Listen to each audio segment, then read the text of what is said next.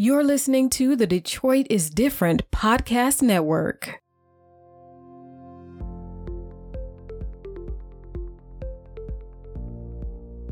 Yeah, so one of the things was becoming a mother. I wanted to make sure that because the Shule wasn't open by that time. My first son was born in 2012. And so by then the Shule had closed. A lot of the Shules around the city had closed. And those opportunities to network weren't really there anymore. And opportunities for education wasn't there. There was a few, our still standing soldiers, Al-Kibalan and the Shrine, and there were some places like that. But even our Aquaba Center, I think, had closed at that point. And so what I began doing is just looking for opportunities to just volunteer, just, informally and sporadically, honestly. Mm-hmm. And so D-Town Farm was one of the first places I went, and that's where we did our... Let's stop there. Yeah. D-Town Farm. What was it about D-Town Farm that brought you there? I would say without the history of knowing about Malik and Mama Hanifa and all of the soldiers that are over there, it was the red, black, and green logo. It was the talks about self-determination, sustainability, and I knew I wanted my son to be I wanted him to understand that part of our resiliency.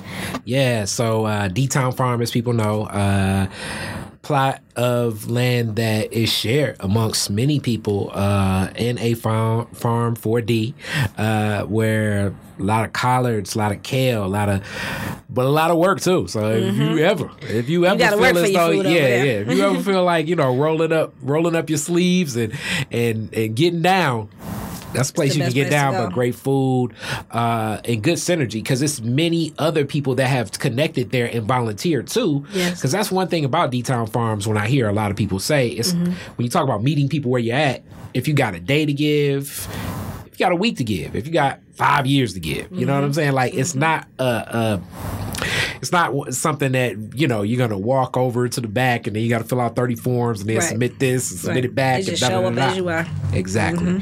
So even that energy. So I'm sure, was it one of those things where you went one day, kind of saw it, then came back and saw it a little bit more, and then... No, I've been hearing about it, and, D-Town, but more specifically Detroit Black Food Security Network. They were also separating a little bit more from D-Town and becoming more organized in terms of fighting policy-wise and fighting just not on a different level per se, but just in a different arena. Yeah. And so that's how we were able to get the food co-op. And I think you can still buy into the food co-op. I think they're still building it, but it's coming together. First, rest in peace, Charity. My last interview with Bob Malik, he spoke a little bit about what's going to happen with that, where it becomes the tangibleness, because it connects with our people differently. Instead of being such conceptual, touching, it just changes the vibe and energy with our people. It does. Tangible, pragmatic solutions is what we need, for real. So volunteering out at D-Town Farm, Baba Malik allowed me to be able to do a Juneteenth event, which attendance was like nothing, because I was not an event planner or nothing. It was just something I wanted to do. And with that, I was able to... just continue to volunteer for various organizations. I volunteer for We the People Detroit with Mama Monica Lewis-Patrick and Miss Deborah Taylor. And it was, once I hit that point, that's when I became involved in environmental justice, because they were fighting hard. The success that I was seeing Mama Monica Lewis-Patrick have with the youth, the way it resonated with me as being a new mother and having issues with water shutoffs, the dedication she gave, the fierceness she had, in the strategic way she was able to develop her campaigns, I admired so much. And so I volunteered there for a minute, and I don't know, somewhere in the mix I had another child, my 4-year-old now. Okay. And that was when I I ended up running into an old friend. I would just happen to be at his house. We were talking for a minute, and Jackson Coppell, who was the founding executive director of Solidarity, walked in because they were going to use this space to have a meeting. So you like kicking it at your friend's crib, right? And then it's like, who's that white guy and all these people walking? Right. with a whole crew of black people, right? Uh-huh. So we did some brief introductions, and I had heard of Jackson before, and I had heard of Solidarity before, but again, my son was born in 2012, and so the organization also started in 2012. Mm-hmm. So I was a little busy and not, paying as much attention. Yeah. And even when I spoke with another old Shule, I'm not going to say old Shule, so but a Shule. Another Shule alumni, yes. Or Storm alumni, Ali Darul Islam of Writer Cooperative Industries now. Yeah. When I went to him and was complaining about my energy bill back when my first son was a little baby, and I was first-time homeowner, that was one of the folks that they mentioned. And so that, was like a second time, and I was like, okay, well, we met twice, so maybe there's something to that. They were getting ready to enter a hiring phase, and they were looking for, lead organizer. Okay. Yeah, so then as a lead organizer, I got the job, and it was my first time actually being paid for organizing work. Okay. And I was blown away because I was like, if I had known I could get paid for this all this time, I would have been started a career. Hilarious. So, so that was about... I want to say almost 5 years ago. And just for the past 6 months ago, I succeeded as being a director of, executive director of Solidarity. Congratulations. So now we can get right into your story, led us right into the work. So lead organizer, we know what the position on paper says. Mm-hmm. What was the position in real life like? I was Jackson's first employee and only employee for a while. So I found myself doing a little of everything. Okay. But in doing a little of everything, it allowed me to really learn where we had strengths, where we had gaps, where we needed more people, what work should be owned by the members, and what accountability should be held with us, one particular leader. Also just networked with a lot of different folks and learned more about the language of organizing and how to translate real life issues into a way that could be spoken to a politician or an engineer or just a myriad of different types of people and professions. So in doing that, I was able to do a lot of workshops and trainings. And then I began doing more speaking events. I began to do more facilitation of workshops. And just throughout that whole just growth and learning process, we were able to start expanding on a team. So, it was the two of us, then there was 3, and then 4, and we're now up to 9 staff. Great. Now, you also we also got to go into the elephant in the room as far as like in the elephant in the room, and I love it because it's so close. Like, I remember the first time I was a kid and I went to Harlem. I was like, damn, this feels like a big ass Highland Park. That was my immediate response. Now, Highland Park still feels like that. Mm-hmm. Harlem, on the other hand, is a little bit different right now. But it felt, I'm like African hair braiders, vendors everywhere, just people Murals walking by like cool. Yeah, you know what I'm saying? Like this guy in gaiters talking to that guy with no shoes on. You know what I'm saying? Like it's like this is like the mash pot. Like it's like, okay, this could be like either the craziest skit on like In Living Color, or this could be like the coolest thing ever. But whatever, it's a pulse to it. You know what I'm saying? Like on every level, Highland Park is one of those unique places where like the most gangsta hood person is next door to, Mama Nandi. And you know what I'm saying? And they like cool. And they be like, hey, we ain't about to do that today because Mama Nandi right here. Hey, what up, though? You know what I'm saying? And then next door to them is like the biggest Bible thumping Jehovah's Witness. It's a different culture of blackness going on. It's so funny you say that because our Solidarity office, we have a shared office space, and it is next door to Mama Nandi, literally. Yeah. And it's also on the other side of us is a church that is owning and allowing us to use the space. So yeah, literally that. Yeah, like straight up. You know what I'm saying? And like down, like, you know, the Highland Park preaching is a different type of preaching. So like it's like that old school. Like it's not church. Like, okay, I'm gonna go to church. And, you know what I'm saying? Shout out. No offense to Triumph and everything like that. It's not gonna be like the hour and a half service. You go to a Highland Park church, you may be in there for like from 9 o'clock to 1 o'clock. You like that? This is down south. Like, what is going on in this service? So like the whole feel, like it's a different vibe. So like organizing there had to be different. What was the feel like? It just embracing that and getting that taste. Well, the first thing I noticed in my very first membership meeting was that the majority of our members were church-going older black women. And, you know, that changed a lot of the initial approach, you know, during the inception of Solidarity. Because initially, can I go into the story of how we started? Go. So Highland Park back in 2011 had about 1,000 residential streetlights repossessed by DTE, which is our monopoly utility company. And this is the first time that folks had even known that this could happen. And it was the first time where it had happened, you know, especially with Highland Park sitting right in the middle of Detroit. There's a lot of speculation on why that was the case, you know, how the streetlights were repossessed and who should be held accountable or who should have done what. But at the end of the day, the voices of the people, you know, weren't heard. Yeah. They weren't included on the decision making. They weren't even notified that the streetlights were going to be repossessed. They just saw the trucks pulling up, coming out the ground. And so when you try to address a problem like that, it's very interesting because I believe the core team of founders was looking at from more of a technological, you know, we're going into a green era, you know, perspective.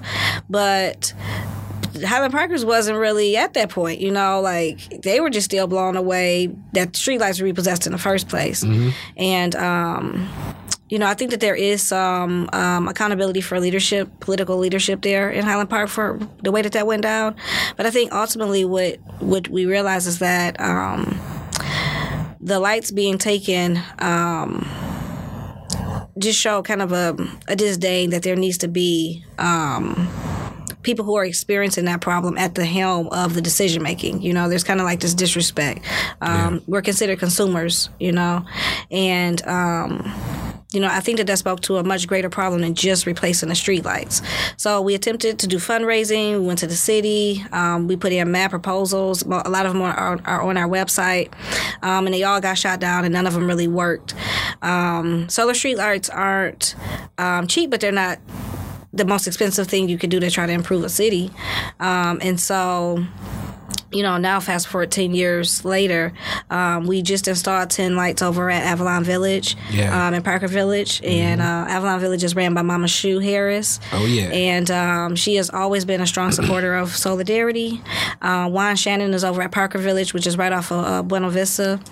And these street lights actually have Wi-Fi, mesh Wi-Fi on them. So the lights went up in 2020, around the time COVID was kicking in, and we were all going remote, and everybody needed internet access, and children was out of school and needed internet access to go to school. And so that's what inspired those particular lights. And our goal is this year to do another installation of another 9 to 10 lights. Okay. We haven't selected the location quite yet. We actually just got the funding. It's the beginning of the year. Cool. So our goal is to try to work with, you know, a local-based company to install them, either have volunteers or to utilize, we're also running a training program, utilize folks in the training program to help with putting the lights up. And so then there's the material need being met with the actual light. There's a more progressive need being met with the inclusion of the internet. But then you also just have, you know, a lot of white environmental justice like to throw around words like inclusion and sustainability and, you know, things like that. To me, when we see Black-led or BIPOC people coming together and deriving solutions on their own, it's so much more phenomenal, you know, because we don't have maybe the technical education to be able to solve the problem. But when we galvanize together and we put everybody in the room and we don't have one leader and we all respect each other's leadership, we get tremendous things done, and we get it done in really fun and creative ways. So with these lights, we're part of some support with this group called reverb.org that talks about greening concert spaces. Cool. So not only are we getting opportunity to reach a different demographic with music, we're also able to show the power of Black leadership in these spaces, especially, you know. That's deep. That's deep. And as you were talking, this is me getting back in the whole soapbox of what I know through one of my friends, Reverend David Bullock at the time, was definitely big, Greater St. Matthew Baptist Church, the pastor, as that was happening, one of those down-home churches in Highland Park.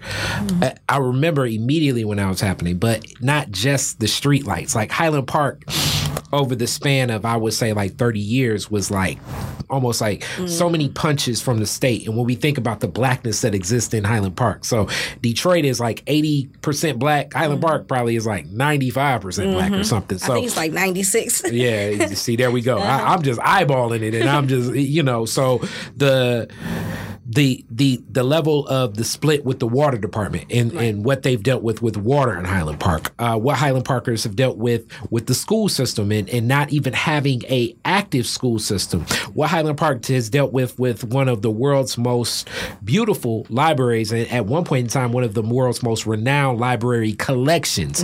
All of these things aligned with, historically, probably for the past 50 years, having nothing but Black leadership in those positions. So definitely there are some political accountability, but along the lines of the political accountability, we have to keep in mind the way that Black representation and when the minute that Black people end up in in many leadership positions, the resources end up, you know, the well of the resources end up being run dry, meaning that the budget is cut, options are cut. Definitely, have there been some mishandling and some what would I say, some things done that were not in the best interest, whether it be to ignorance or possibly selfishness. Most definitely. But at the root of a lot of this, it's been the fact that the state of Michigan and the federal government has chosen to take less and less and less, to take more and more and offer less and less to Highland Park for any resources. Even when we think of the police department and the fire department, which at one point in time was something outside of Highland Park, but then it comes back, and even the way that the officers, none of them lived in Highland Park, so none of them connected with Highland Park. So this disassociates their connection to what was happening in Highland Park, because it was at one point in time, maybe about, 6 years ago, I felt like, okay, it's a higher probability of me being pulled over in Highland Park, and really sort of even right now, than any other place. Like, I felt like Highland Park, police were on me as a Black man like it's the suburbs. These are some of the challenges that are real in a city like Highland Park when you study the trends of what exists. But through it all, like I say, the culture and the essence, if you want some pure down-home Blackness, it is Highland Park that you would connect with. And I think some of this also deals with the fact that is the home of, when we think of Henry Ford and the automobile, the first Model T plant, when we think of what became the conveyor belt, the whole idea of assembly line running and what automation is, it is rooted right in Highland Park. And even when you look at that factory, which we know is a historic landmark, and I'm sure it's people with ideas of gentrifying and changing around Highland Park, it hasn't happened yet, but it's an asset that purposely has been defunded, and I put that at the feet of more so than the black politicians in those positions. I put that at the feet of many of the white politicians that have oppressed us for forever. You know what I'm saying? Since we all can remember. Yeah. So I just wanted to give that piece on it. So as you all are putting these lights in, how have the people responded? What has it been like teaching, some of our elders that aren't necessarily as aware? Because street lights, if people don't know, one of my street lights was blown out recently, which I don't think Detroit got a lot of good street lights, but that's my own piece. But during that winter storm, it's like weird. It's like I saw it blown out. But street lights and lighting around homes provides a level of security and awareness, not just for the hazards of like people possibly breaking in, but also like, it's winter, ice, you know what I'm saying? You don't even know where ice is and you're driving down the street. Or if someone's crossing the street. Yeah. Or someone's crossing the street, possibly a pothole or something. Like it's a lot of security things that go along with lighting too. How has the community responded to seeing this and learning more about the idea of solar technology being something functional and useful, your term, pragmatic, in our community? Yeah. So I think that it's always well received from the average Highland Park resident. I think that the nervousness comes when, as an organizer, you don't know how to speak both the language about the technology and the benefits that it can have in a way that translates to someone who has no interest in want to talk about kilowatts or want to talk about, they're asking, how much money am I getting ready to save? I don't really need to know how to measure the span of a strobe of light coming down. What I want to know is, will my grandmother be walking down the street in complete darkness, because it gets darker in the wintertime? Yeah. Will my children be able to play outside? And so I think that one of the things you were speaking on, Kari, is divestment plays a really big part in why we're at this point in our story. And, one of the questions that a lot of reporters or especially suburban white folks who are interested in what we're doing down here, the question that they always ask is, isn't this a way to just make, or how is crime more so? They kind of ask just straight to the point. How has crime been since the lights were out?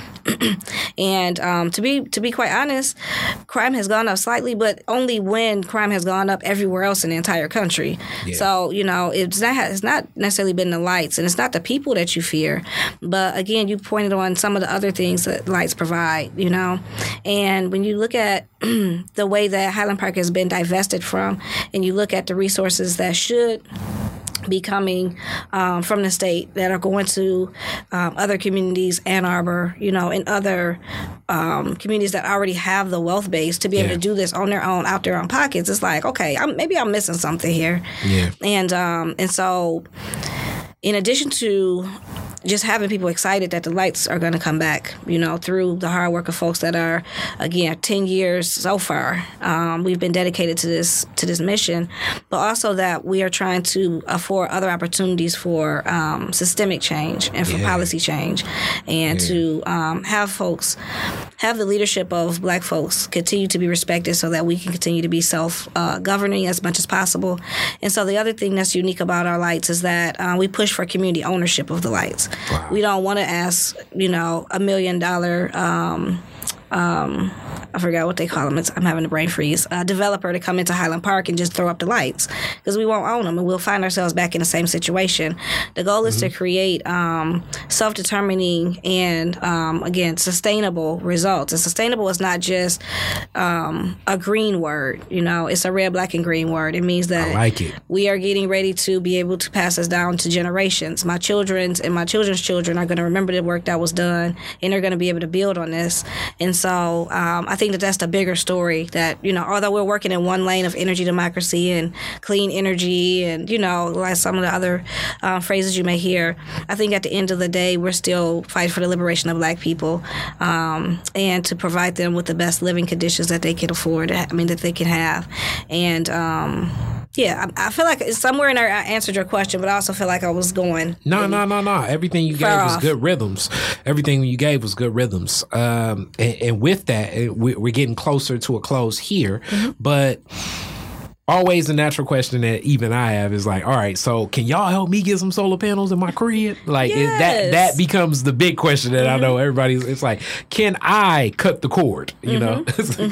So the one thing that I think folks shouldn't recognize is that right now legally there can be no off-grid systems. So even if we had all the money that we needed and we wanted to take this block and the next few over, put our money together, and we all just say, rip the meters off, throw them back at DTE, say we never paid you a bill. It's illegal to have an off-grid system, especially on that scale. However, and again, just defaulting back to Ryder Cooperative Industries, if you look at their website and you look into the work that they're doing, there is a way to offset the amount of your electric bill costs down to a point where the cost savings allows you to be able to have more breathing room to do other things. Okay. Right now, the average Highland Parker and Detroiters DTE bill is 30% of their income, which is super high, and it's not as much when you go out to other communities farther away from here. And so it's basically like redlining is basically happening here in Detroit and in Highland Park. But then there are so many alternative ways. There's black solar product companies, meaning they actually make the panels, they actually make the lamps and whatnot. There's RCI, which is a solar installer, black and housed in Highland Park, that can install solar panels.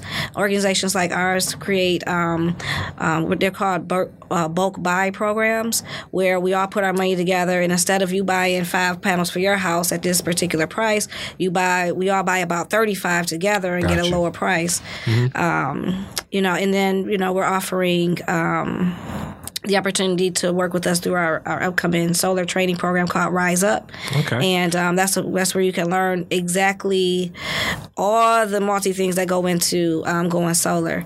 And I think that the first step, if you are interested, is to find out ways that you can reduce the amount of energy your house is kicking out. So before even getting solar panels, sealing up your windows, doing weatherization, practicing energy efficiency, turning down your thermostat, all of this stuff that they tell you to do. And then also buying into programs with your neighbors, church members, family members, buying your products together, your materials together, and using a local-owned company to install them. Cool. That all sounds like great tips. And we got last couple Detroiters different questions, the classic ones. So here we go. And thank you. This has been wonderful. Thanks for having me. Good information. First one, your very first car, year, make, and model. When did you get it? Ooh, good question, because I remember it, but I don't remember what year it was. So it was a Nissan, I want to say it was like a SZ or something. I don't know.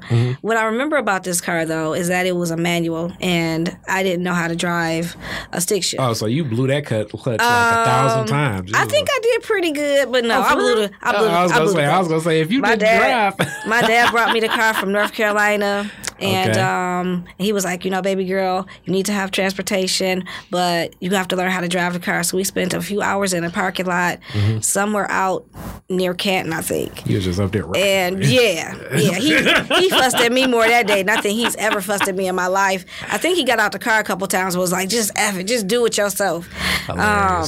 But, by the end of the day, right when the sun was going down, I was able to put down 96 and get back to Detroit because I wanted that car. Okay, so learning to drive stick is it's an advantage. You probably never hit the brake. But once you learn how to drive one, driving automatics is so boring. I love manuals now.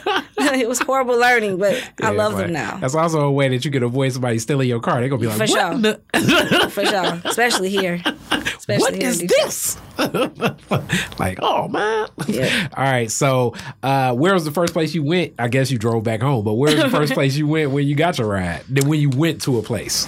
So the first place I went was home and let my nervousness, my nerves calm down, the shakiness stop. That's a good question. It was so long ago. Kind of telling my age a little bit, but Let me see. Where did I go? More than likely, I know. I went to Target. Okay. I went to Target because I went to buy Aaliyah's new album. Got Rock the Boat on there. I probably figured that. Yeah. That was the Rest in Peace album too. Man, Yeah. she like passed not long after that. Yeah. So then you're the DJ. Mm-hmm. It's the end of the Detroit fireworks. Woodward Jefferson. You get to play 3 songs. What songs would it be?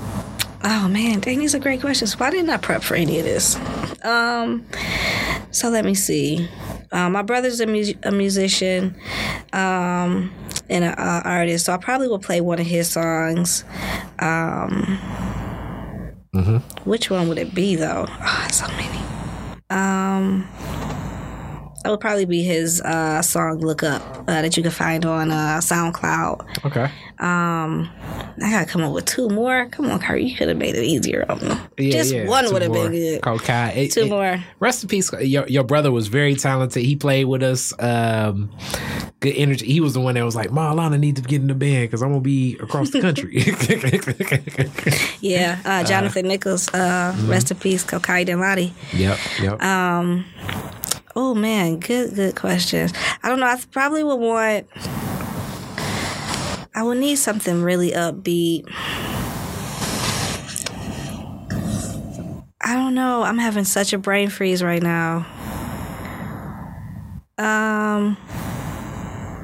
Okay, so I'm gonna just be politically correct as opposed to trying to really think about this. Okay. I will probably play. So if my brother's song was one of them, my next song would probably be, and I'm not thinking the name of it, but it would be one of Molly Wop songs. They get some super hype songs. Yeah, they do. Especially on their last album.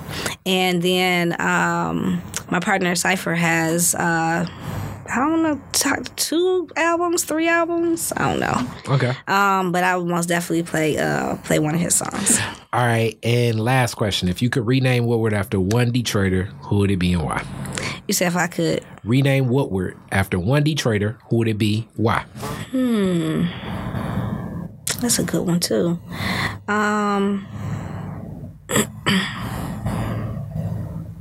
That is a really good one. To be honest, right now, I probably would say y'all could probably tell Bob Malik Yakini is one of my favorite people. But I think that he's worked so long and hard, both as an educator, building a whole school, building up an organization, and I just think that he doesn't get his praises sung enough. So I would say I would want to name after Bob Malik.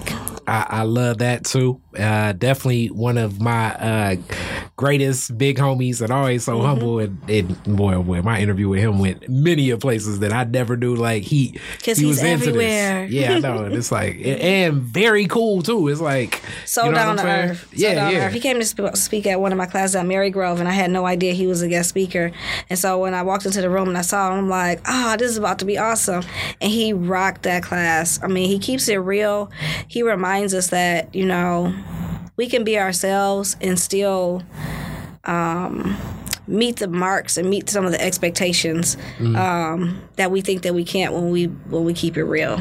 And I meant, well, he's cool like that, but I meant cool like I'm square and he's cool. You know what I'm saying? Like, you know what I'm saying? Like, he got a rhythm, a bop. You know what I'm saying? It's like, Bob Malik. I assume you can see him from walking from miles away. Like, that's probably Bob Malik. Facts. So that works. Thank you so much. Thank you so much for having me.